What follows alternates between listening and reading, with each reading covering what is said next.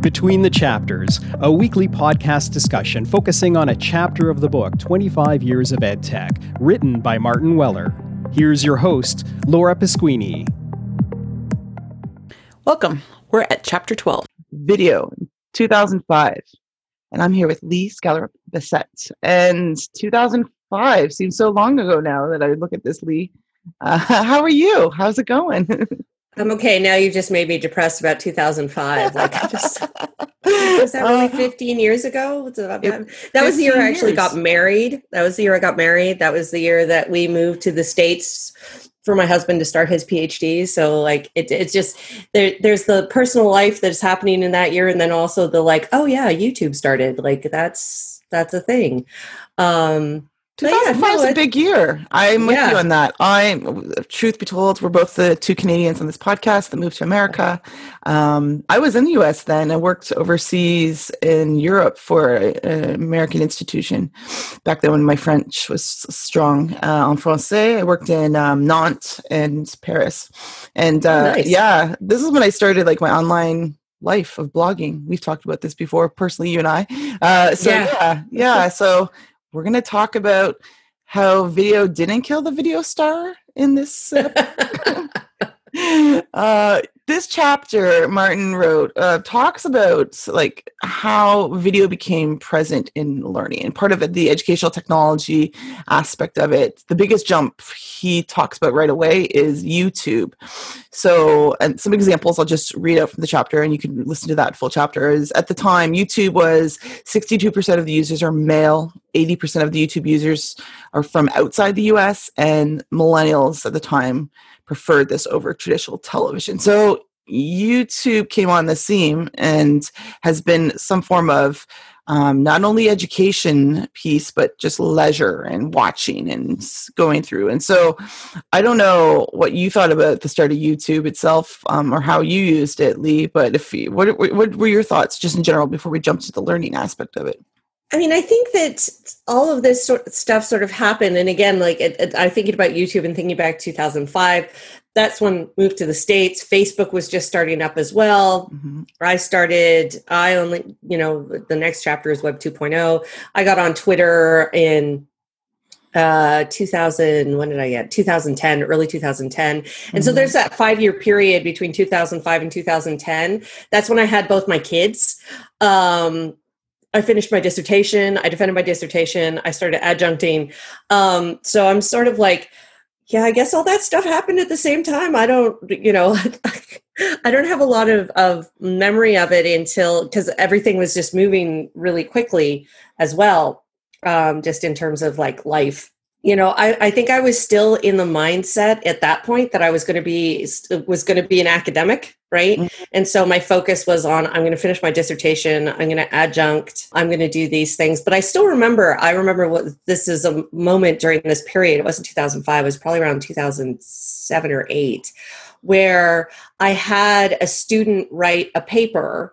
Or a student of mine, I didn't have her write it, she suggested it. She wrote a paper and she was comparing what was going on in the novel to the jazz music that was also being produced at that time. And was linking in her submission, in her essay, to clips on YouTube of music, of it being performed. And of course, losing the richness of that if she had handed it in on paper, right? And then that really got me thinking about, well, how could students be communicating their knowledge differently and doing something like this, which is obviously a great essay, but bringing the richness in of it, they're it's not, I just don't want to talk about the music. I want you to listen to the music while you're doing it, while you're reading this essay, to be able to understand really what it is, what I'm saying. So I think that was probably my first introduction to YouTube as a possible educational tool. Right? I'm sure I used it to look stuff up on how to do things, or watch movie trailers on it or something like that. But it was just sort of within that ecosystem of this is something you can just watch online. Okay. Yeah, I think I agree with how Martin talked about there was such optimism at that time. So 15 years ago, things were bright. In 2006, I moved back to Canada. I worked at University of Toronto and then Academic Advising Career Center. And I thought the possibilities of video were great for simple tutorials. And that's what we use them. So like I was at a center where we did web tutorials on like how to calculate your GPA or what do I do with my life? Like what major should I pick? And like it was to introduce our learning library or career library. It was also to introduce like how to set up a resume. So I found them as really great ways to introduce, especially videos to showcase like simple frequently asked questions or self-help kind of things. So my advising or career counseling could go deeper. Like I thought them as good starters and introductions to the place. And so I, like you, had hopes for lots of different social media for that at the time. And video was one that I thought for learning, and I wasn't teaching and learning in the classroom at the time yet, but I thought about the possibility of it going along with e-learning to go, oh, I could show them how to do something in a visual way, an explainer way, and make sense. And I thought, like this chapter talks about, we have the possibility to democratize these resources that have kept behind some sort of paywall or pay for service or pay for someone else to produce this video clip. And that was the first time, like I got my first like Mac thing at work, and we proposed to pilot and create some of these videos. So it was myself and some student workers putting these together and figuring out the tools together. And it was really us all in the sandbox doing this work at the time. And production was like somewhat easier. It's much easier now, but it was like the learning curve wasn't as steep and we could figure it out and figure out how to present. And I think that's where this chapter talks about everyone else who started using it for tutorials like Khan Academy, or for ways you could share things like notes and books and things like that, shifted to whose voices were present. And video became really popular. And I don't know if in 2005 is when it happened in learning, but I know like I thought 2006 and 2007 is when I started piloting a couple things with video. And I was just like, wow, this is amazing. And I never saw like the other things down the dark rabbit hole, what would come and platforms like YouTube and other spaces that how they would get used to promote other voices or misinformation and things like that. Yeah. So my kids, like that's all they watch now is YouTube. Like they don't watch television. I have to beg them to put down their phones to watch TV, right? Like where I remember, I remember growing up where it was like, turn off the TV, right? Now I'm like, come on, kids, put down your phones. Let's all watch TV together. Come on, can we all just watch a TV show together? And, just the proliferations and the things that they watch, are, like those the unboxing videos and playthroughs. That's what my son watches. He watches endless video game playthroughs. My daughter my daughter watches makeup tutorials and nail tutorials, and they have these vloggers who are, one of the people, she's Canadian actually, Simply Nailogical, based out of Ottawa, was doing nail art, and somebody suggested, hey, you should put these video tutorials up on YouTube. Now she has her own line of nail polish, and all of these kinds of things. And so it's really interesting how some of it is still about that around tutorials. I'm trying to learn to sew right now. And let me tell you, YouTube has been just a saving grace for me, where I'm like, how do I don't understand French seam, and I can read the directions, but I'm not very good visually. So the diagram doesn't make sense to me in 2 dimensions. So I watch it on YouTube and I'm like, oh, okay, now I understand. So I think there's still some of that there. I think it has been wonderful for community building online because there has been space for other voices, particularly queer communities, in terms and shared interests that were marginalized in the past, have gotten a lot more visible. But yeah, I mean, I'm constantly wondering what the algorithm is suggesting to my kids, and trying to we have a really open conversation where, we want them to talk about the things that they've heard on YouTube or that they've seen on YouTube, to try and just sort of have counter disinformation if there's any. But if there's one good thing about both my children having ADHD, is that if they're not interested in it, they just ignore it. Like literally, like it's like, no, this isn't a video game playthrough. This is, conspiracy theories. I don't care about conspiracy theories. Show me another playthrough. Like, so it's really, it's this really interesting sort of thing where, I'm vigilant and we talk about it, but at the same time, I watch the way my kids interact with it. And if it's not exactly what they're looking for, they literally don't care. And so, it's been an interesting window to see within 15 years how my children, age 11 and 13 are consuming YouTube. So that's been really, really interesting. The possibilities with video are endless, and like this chapter doesn't even talk about the other things that are out now. So like I think of Vine back in the day, what that was on Twitter, and I think about Instagram stories, which are also Facebook stories and moments, and then also TikTok now. And I work at a company that's having a new one launch in a few weeks. So like I think of the ways that video just perpetuates our lives are ever growing and becoming normalized and democratized with small screens, right? So we have mobile phones, tablets, other devices that record. Every laptop now has a camera. That wasn't a thing back then. So. No. Like, and I mean, even just getting the videos off, we still have old flip phones. Right. Because one of the first videos of my daughter after she was born is on my flip phone, but there was no way to get it off your flip phone at the time, right? Like, because you didn't have the bandwidth or the cellular power to be able to send it anywhere. So we just have this flip phone where it's just like, why do we still have this? Oh, because we have a video of my daughter on here. As you talk about flip phones, this chapter talked about flipped learning, and we know inverse learning, flipped learning, whatever you want to call it, has going on for a while, and doesn't require videos per se, but there has been a push lately. And this chapter talks about how videos are started to be used for different courses and different practices for lectures. What's not in this book that I thought we could talk a little bit about is videos today in 2020. Video school, some people call it Zoom school, web conferencing is a thing, and it's becoming a growing thing. And I don't know how I feel about always being watched. Like, I'm happy to talk to you, my friend, about this topic and chapter, because I know you're pretty passionate about it. So what's video like in learning today in your household, if you want to share?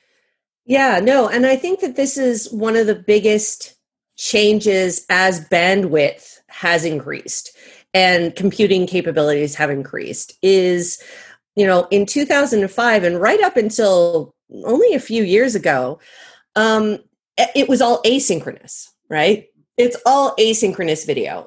I'm going to record something, I'm going to upload it to YouTube, and you're going to watch it later or whenever you want. Maybe there was some rare live streamed events, but really ultimately it was all asynchronous. I mean, that was the idea of the flipped classroom. Yeah. But I mean, we've had asynchronous video for as long as we've had moving pictures. As soon as we had moving pictures, we had educational videos, movies, right? The reel, the film reel, right? We make fun of those old black and white educational videos, or not videos, but like reels. Films. Now we call them videos. Film strips. Films. Thank you. Yeah, we've films. used the moving pictures for years. It just looks different, and it's more available these days. Yeah. Exactly, right? Like now you can make it with your phone, whereas not everyone could have made an instructional film back in the day. But I think, again, that biggest technology isn't just about the hardware in terms of anybody can make a video, but now it's anybody can stream a video live. And so you end up with this new kind of shift in pedagogy, or I should say lack thereof shift in pedagogy, where when COVID-19 happened, there was Zoom and everybody was like, great, I can just run my class the way I always have run it, just over Zoom with synchronous video. And it didn't work. Right? It didn't work. The faculty were exhausted. The students were exhausted. Everybody, in terms of accessibility, it didn't work because not everybody has access to the right amount of bandwidth to be able to stream videos. There was, again, this idea of surveillance. Everybody has to have their camera on. Everybody has to be looking at the screen at all times, right? No distractions in the background, all these kinds of rules and regulations. And it was really about control, right? Which on one hand I can understand, because this was a really traumatic experience for everyone. And one of the ways that faculty were coping was to try and control the things they felt they could or should be controlling. Right. Which is usually their classroom setting. And now their classroom setting is virtual. It's on Zoom. So this is what we're going to use. We're going to use streaming video.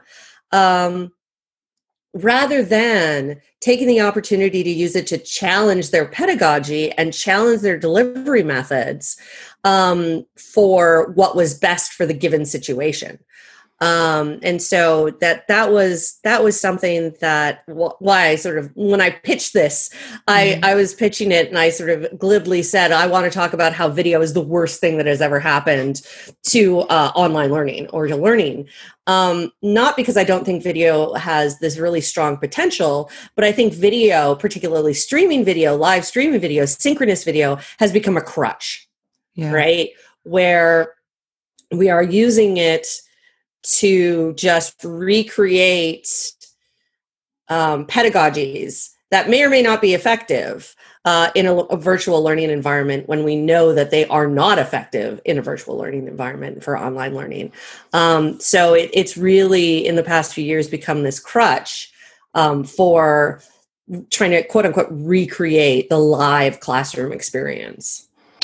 Video killed the teaching pedagogical star. Yeah, I'm with you. You mentioned bandwidth as a technology thing and access point. I also think the cognitive bandwidth, we are all struggling, because this chapter talks about it. We've become broadcasters, and no one's really trained, unless they're teaching media and journalism, on how to do that. And nor do we want people to be streaming on Facebook, on Twitch. Like there's some sort of performance aspect of it that's not always good for teaching, and not for every style of teaching, or even kind of materials or ways to teach and learn. I think you're right. We've gone and said, let's hit record. I'm just going to lecture and there are some great tools that you could do that. Like, I think of Panopto, I think about just capturing things. But why would you want to maybe live stream a 3-hour lecture when you want them to know one concept you could teach in a succinct way for 5 to 10 minutes, and then stop the record and have a conversation? So like, I think there's other ways we could use video that you and I are using right now to record a podcast. It will only be audio, but we know that we can have that face-to-face meeting. So video is apparent.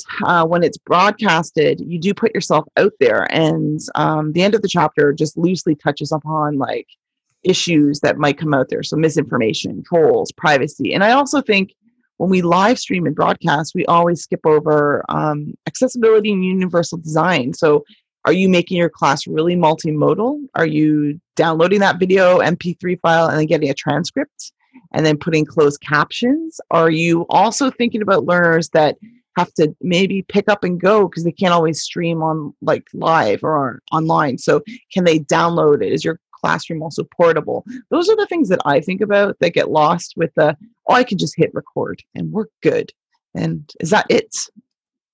Yeah, and I think about those very same things. I mean, one of my formative, again, experiences when I was teaching is when I went to Moorhead State, which is in Appalachia, in Kentucky, and our service area are like the poorest zip codes in the country, right? This is rural Appalachia, and these are students, and not just in terms of poverty, of which there was quite a bit, but also just access, right? So even if your family was solidly middle or upper class in whatever town in Eastern Kentucky you happen to live in, you couldn't even purchase high-speed internet access, right? It just wasn't available to you. You could get dial-up, and that was it. And so I was excited about using technology and things like video in the classroom, but then really quickly had to figure out workarounds because students would go home over the weekend and not have access to any of the things, any of the materials. They couldn't access the LMS, which is another chapter altogether. But I mean, just that larger question of bandwidth and access of like, if they can't even access the videos or like download even just a simple PDF, right? Or like upload the LMS, like have the LMS load properly. Like there's some real issues. And I think that that's something that a lot of people are finally concretely realizing with COVID-19, where it always existed as a abstract sort of thought, where it's like, yes, we know that there's a digital divide and we know that there are access issues, but until their students went home and were literally like, I got to go to the McDonald's parking lot, I've got to, or wherever else, or I just can't have my camera on, or, my laptop is fine for typing papers, but I cannot, it doesn't have the computing capacity to stream a video, to stream Zoom. It became very evident in a way that, like I said, finally made it concrete for a lot of people in their heads, whereas conceptually they understood, but there was no impetus to really do anything about it. Because they didn't think, oh, that's not my students, though, right? Those aren't my students. The democratization of video has been good, but it's also uncovered the inequities, right? So we know that not every one of my students uses a laptop. Some of them use their phones actually to type papers. We know that, there's not going to be access to streaming, or we should have the expectation they're on camera because they might have to literally, like me, hide in a closet to do some of the work, or do things in a car because a baby is sleeping, or there's so many other ways that we've had to adjust our own home life that's now also our work life, that's also our school life, and compartmentalizing that is difficult. So you brought up a great point earlier, is making people be on camera and look a certain way, and I have never done that. Like, in what I was like, you show up how you show up, because we all have different things going on. And I think that expectation, there is kind of like a netiquette, the virtual etiquette of, well, how are we going to show up in our class meetings? Or do I really want to control everyone and mute everyone coming in? Or do I maybe want to just record a shorter lecture and then have a time where we can converse and not be recorded and put out there? Because sometimes those videos, we don't want to be public if you are having real conversations about topics, issues, contentious issues. I would think that my students wouldn't want themselves put online, even if they didn't have their name on there. They don't want to put themselves out there the same way other people might. Well, and there's also this idea as well around students who have gone home and might not be able to talk about these things, right? Where their views, beliefs, what the conclusions they have drawn about themselves, about politics, about religion, about gender identity, about any of these kinds of contentious topics, even about, say, biology and evolution, right? That they can be going home and they can no longer talk about these things, right? They can talk because their parents are listening, for better or for worse, and so you're sometimes putting students in dangerous situations or unsafe situations when you are demanding that they participate, right, in these kinds of discussions. There's also, we have international students, right, where it is illegal for them to discuss or read or partake when they're back home in certain activities, right? We think of students from China, and other authoritarian countries where, it is literally breaking the law to discuss and take part in the class. Right. And so, like, you don't want that recorded. You don't even want that streamed. And, people are like, oh, we'll just ask them to use a VPN. And it's like, yeah, but that's, there's certain implications of that too. And so, like, there's this whole, there's the accessibility issue in terms of just bandwidth, but then there's also the accessibility issue in terms of legality, in terms of home life situation. I think it was Tressie McMillan Cottom and Roxane Gay in their podcast Here to Slay they were talking, they did 2 special episodes around COVID-19 in education. And, I don't remember who said it, but it was like, just because they have 2 parents and a roof over their head doesn't necessarily mean that that's safe. Right. Right. And so we make all of these assumptions about our students, and that's not necessarily the reality, and they don't necessarily have to disclose that to us. And I don't necessarily want them to disclose that to us, but then how do we bring video into their lives, either synchronous or asynchronous, in a way that's safe for them, right? And a way that's accessible. So I worry a lot about the safety too of our students when it comes to these kinds of things. Thanks for bringing that up. I do think there are ways to do that. I think of, like, I've started putting things, as an educator, I started putting things on Vimeo, which is ad-free. It's not YouTube. They have advanced privacy options as an option. So other ethical alternatives and resources. There's also like things like PeerTube, which is people can share open source ad-free video hosting. So I think about places that might still be accessed, because my learners that I teach now are in different parts of the world that they can't get things on social media sites that are typically North American, US centric. So I also worry about just if I'm getting the message across in just video, can they access it in different points? So why couldn't I take from a video that's short, just the audio clip, just the PowerPoint if I'm using one, or visual? Like, why do I just have that in a how-to guide, like a job aid is what I use for my learners. So how are you thinking about video? And when because I know that you help and support lots of faculty think about their digital lives when they're teaching, what advice do you give to them, whether it's using a web conference platform or creating a video for learning? What are some things that you kind of give advice on? So one of the things one of the central sort of tenets that I try to get them to think about is, I have them think about how they maximize their time together. And one of the ways that I have them do that is I give them I called it the seminar adaptation template. And I basically just stole it from the K-12, right? Where K-12 have a very long history and culture of lesson planning. We do not have a culture of lesson planning in higher education. And so I basically made this sheet that divided up their course in 15-minute increments and with columns, and say, okay, what's the activity you're doing? What's the type of engagement? And what I meant by engagement, is it student to student? Is it student to faculty? Or is it student to content? What's the learning outcome that this is aligned to? Like, why are you doing this? And then how important is this that this be done synchronously, right? And getting them to think about what is just straight up content delivery. And maybe that could be a short video instead that the students watch ahead of time. Maybe it's an activity that they can do asynchronously outside of the class after the discussion. But getting them to really prioritize, what are the things that absolutely have to happen when we're together? And what does that together time look like?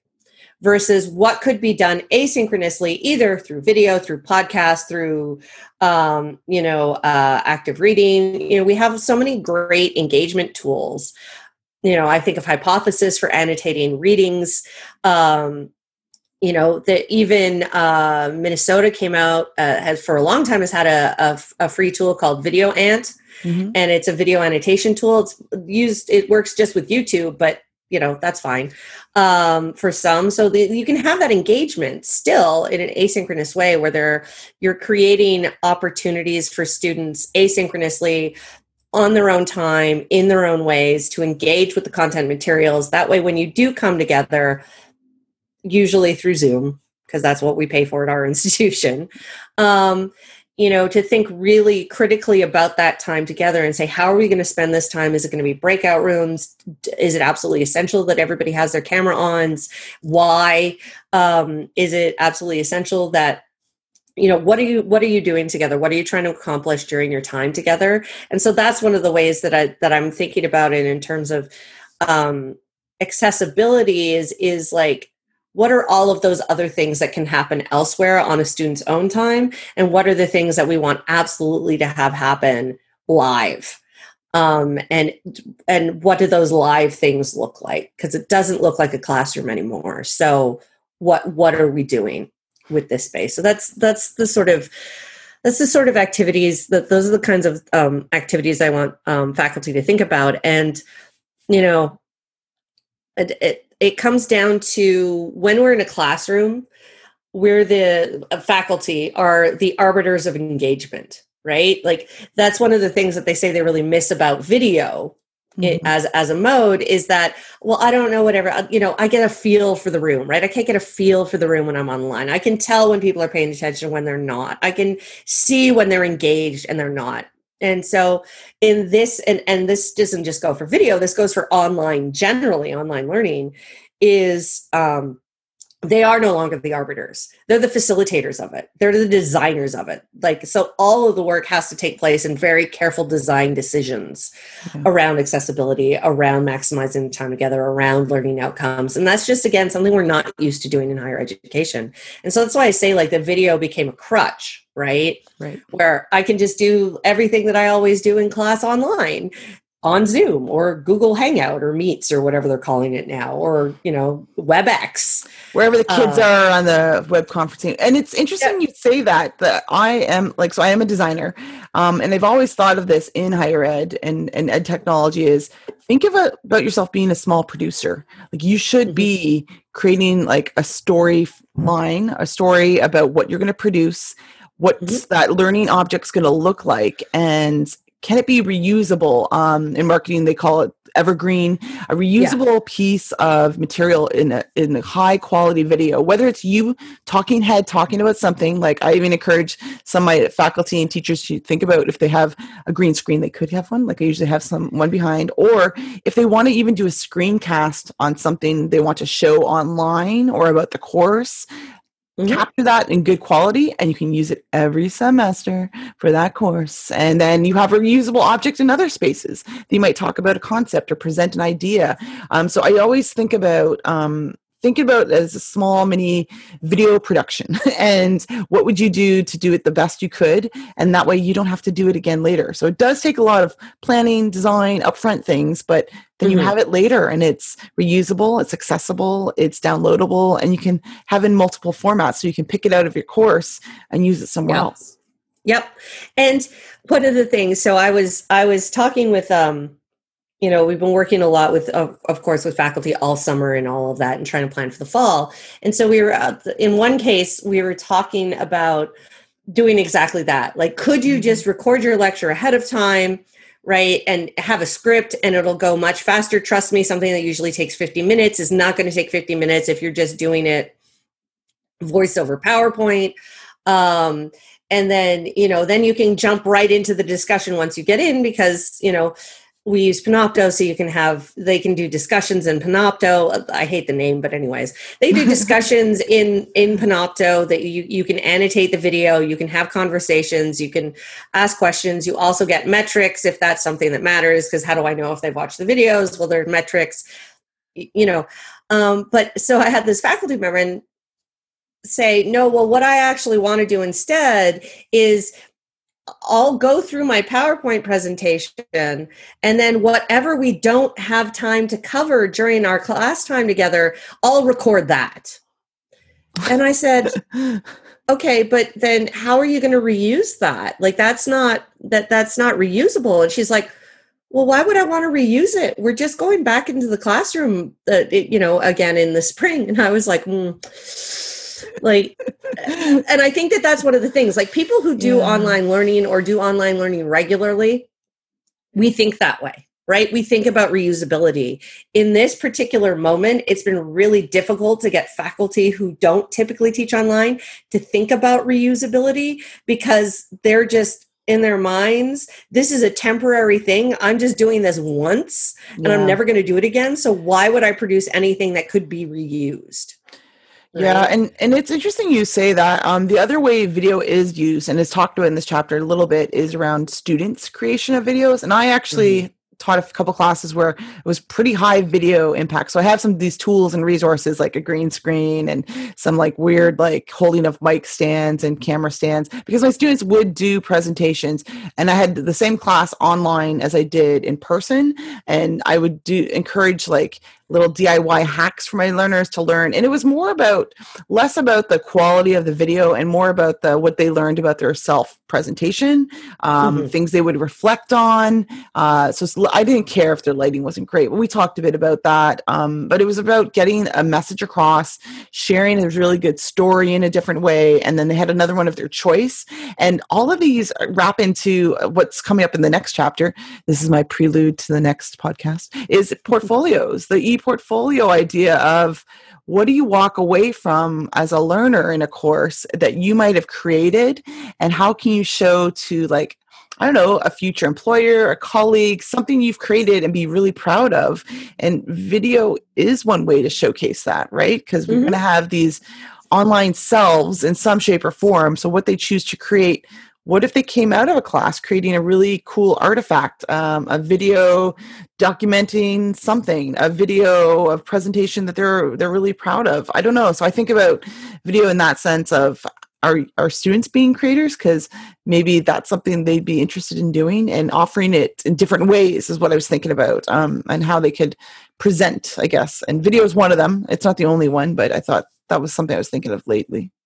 Yeah, no, and I mean, you're preaching to the choir on this one, right? Like, I've worked at domain of one's own schools, and so we're all about creation, and student-driven creation. And I think the video essay can be a really powerful tool. I don't think that, I'm a comp lit person. My PhD is in comparative literature. Obviously, I love text. I write. My default is text, but, it doesn't just have to be text, right? You can make a really compelling argument using multimodal composition techniques, which includes video essays. And I don't buy into the digital native myth, obviously, but our students are very often creating content, whether they know it or not, right? They are on TikTok creating content. They're on YouTube creating content. Even if they're mimicking their, the people that they admire on that, but that's what we all do, right? Even the writers, we start writing by mimicking the style of the writers that we admire. And our students are mimicking the styles of the TikTokers or YouTubers that they admire and watch, which is fascinating to me, because I'm just like, he sounds exactly like that YouTuber he watches obsessively. Okay, so that's a thing. And I mean, TikTok is all about, the mimicking, right? The TikTok dance. Well, we're going to do the TikTok or the TikTok challenges. And so they're already thinking about these things, even if, even if it is in informal spaces. And it reminds me, it makes me on mind when I taught writing and used to talk about code switching with them, right? Where they were like, well, I don't know how to. And I'm like, you do know how to, because you wouldn't describe your weekend to your best friend in the same way that you would describe your weekend to your grandmother, right? Yeah. And so it's thinking about those lessons that they've learned doing TikTok, doing YouTube, because they are picking up some of the skills, right? They are picking up some of the ways to think critically. Maybe not critically, but think about how do I make a good video, right? What makes a good TikTok video? What makes a good YouTube video? Right. And they're trying to mimic those things. So then how do you get those sorts of lessons, surface them, make them think about them, and then have them transfer that into academic work, right? Because I think they are transferable skills in that sort of sense. But, I love it. I teach an online class. I've taught this online class for a couple of years now. I've ditched the essay altogether. All of their projects are multimodal or video projects. Cool. The only writing they do is reflective writing, where they reflect on the process of these kinds of things. And, there's the level of engagement is much, much higher. I find, because they have this sort of freedom and flexibility to play with how they deliver the content, how they deliver their learning, that they don't have if I just said you have to write an essay and have 7 references and, all that kind of stuff.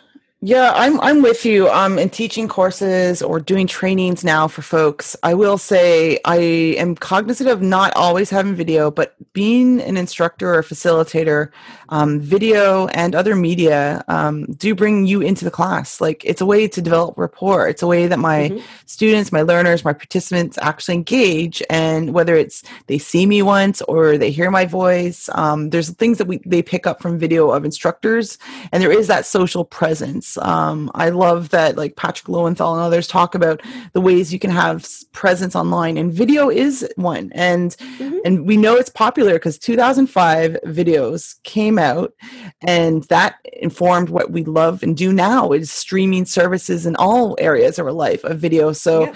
video just encouraged more video of streaming, and it's going to be around. And I love how you think and encourage others to be more thoughtful and intentional of, well, how do you want to come together in real time, asynchronously, synchronously? The different modes of video doesn't have to be the same. And so if Yeah. we could think about that in our pedagogy and our planning and design, I think that would be fantastically. So thank you so much for sharing some of your thoughts. So we're not down like hating the video totally. We just want people to be a bit more clever with it. A bit more, as you said, purposeful, right? Yeah. A little bit more purposeful, a little bit more mindful.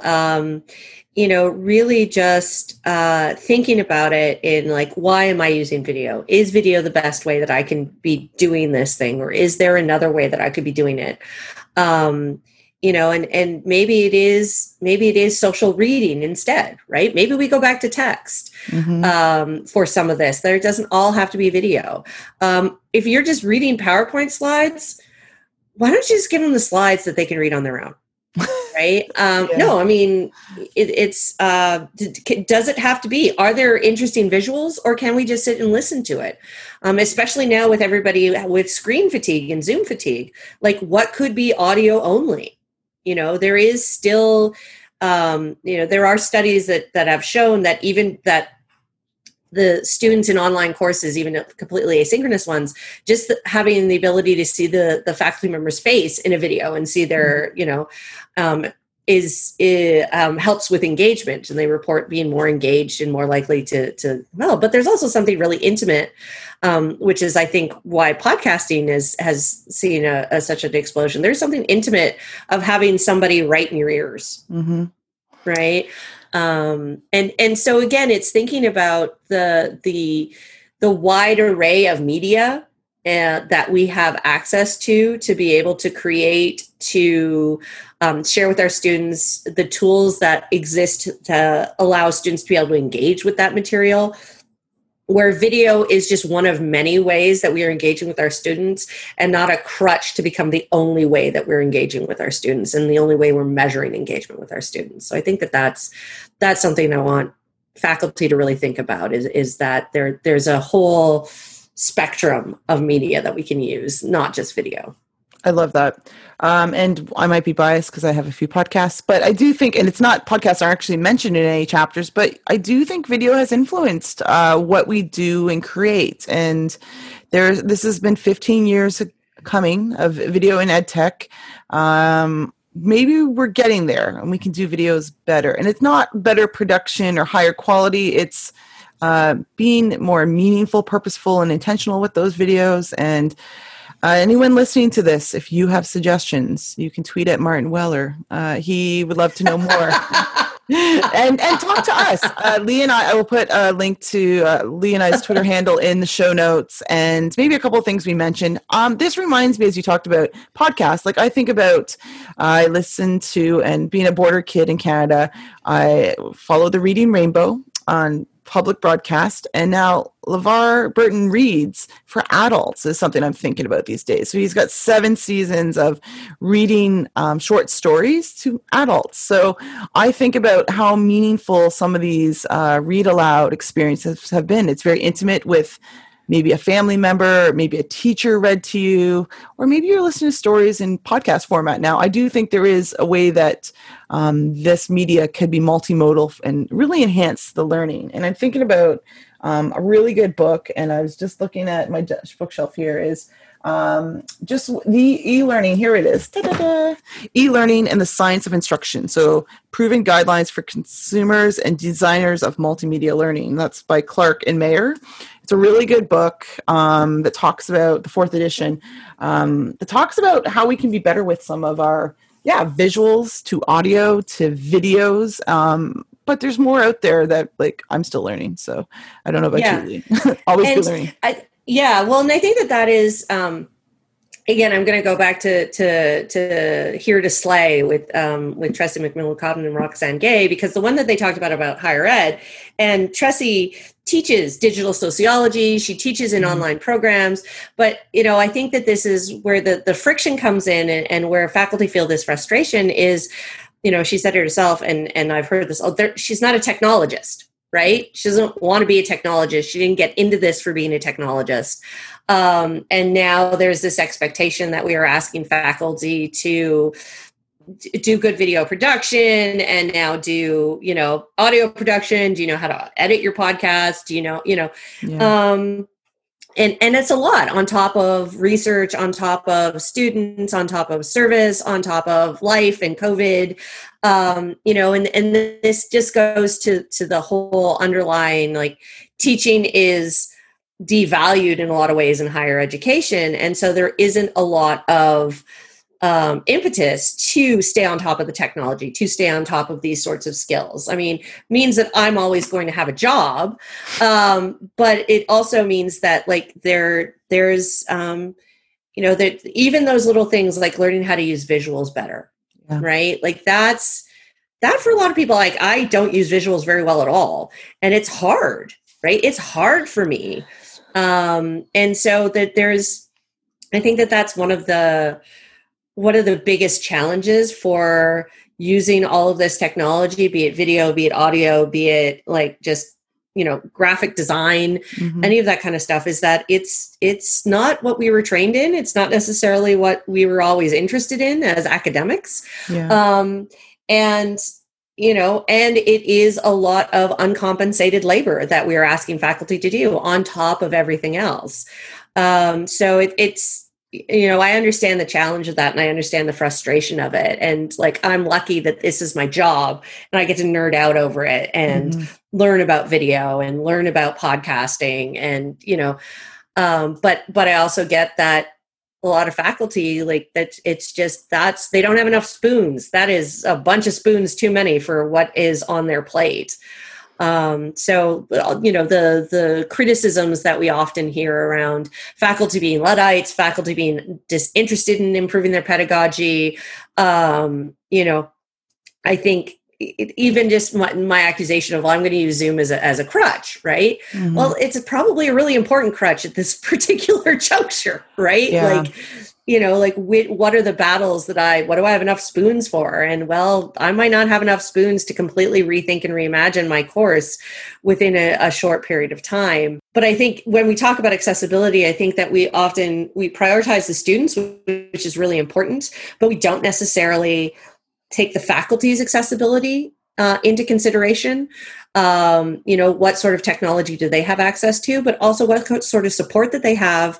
How are they being rewarded? Right. I think of all of these women faculty who are also now responsible for homeschooling their kids, who are, carrying the extra load of this third shift. And, oh, by the way, learn all of this technology and become an expert video producer. It's a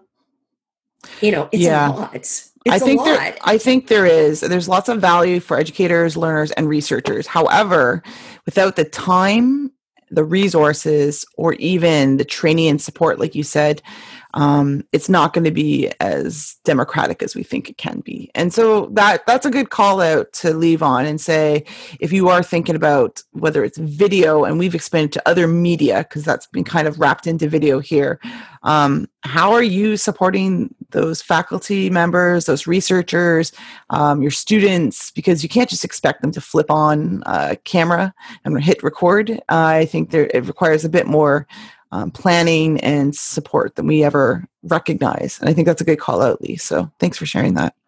You're welcome. So thanks for joining, Lee. Appreciate it. Thank you for having me, and thank you for doing this. This was a lot of fun. You've been listening to Between the Chapters with your host, Laura Pasquini. For more information or to subscribe to Between the Chapters and 25 Years of Ed Tech, visit 25years.opened.ca.